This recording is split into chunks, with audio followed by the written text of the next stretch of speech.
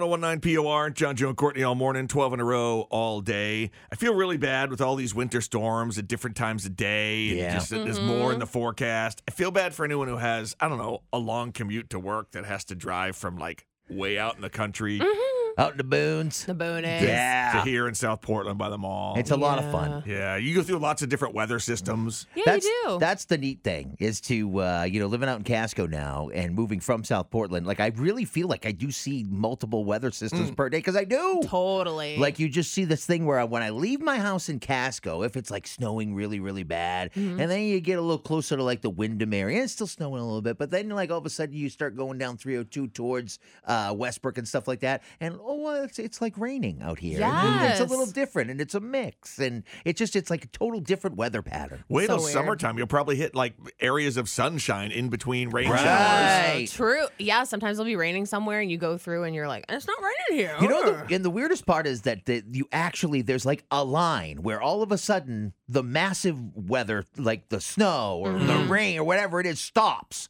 Yeah. And suddenly you're literally like the land of Oz. Yeah. It's like, whoa, what happened? I opened up a door and now I'm in this new land.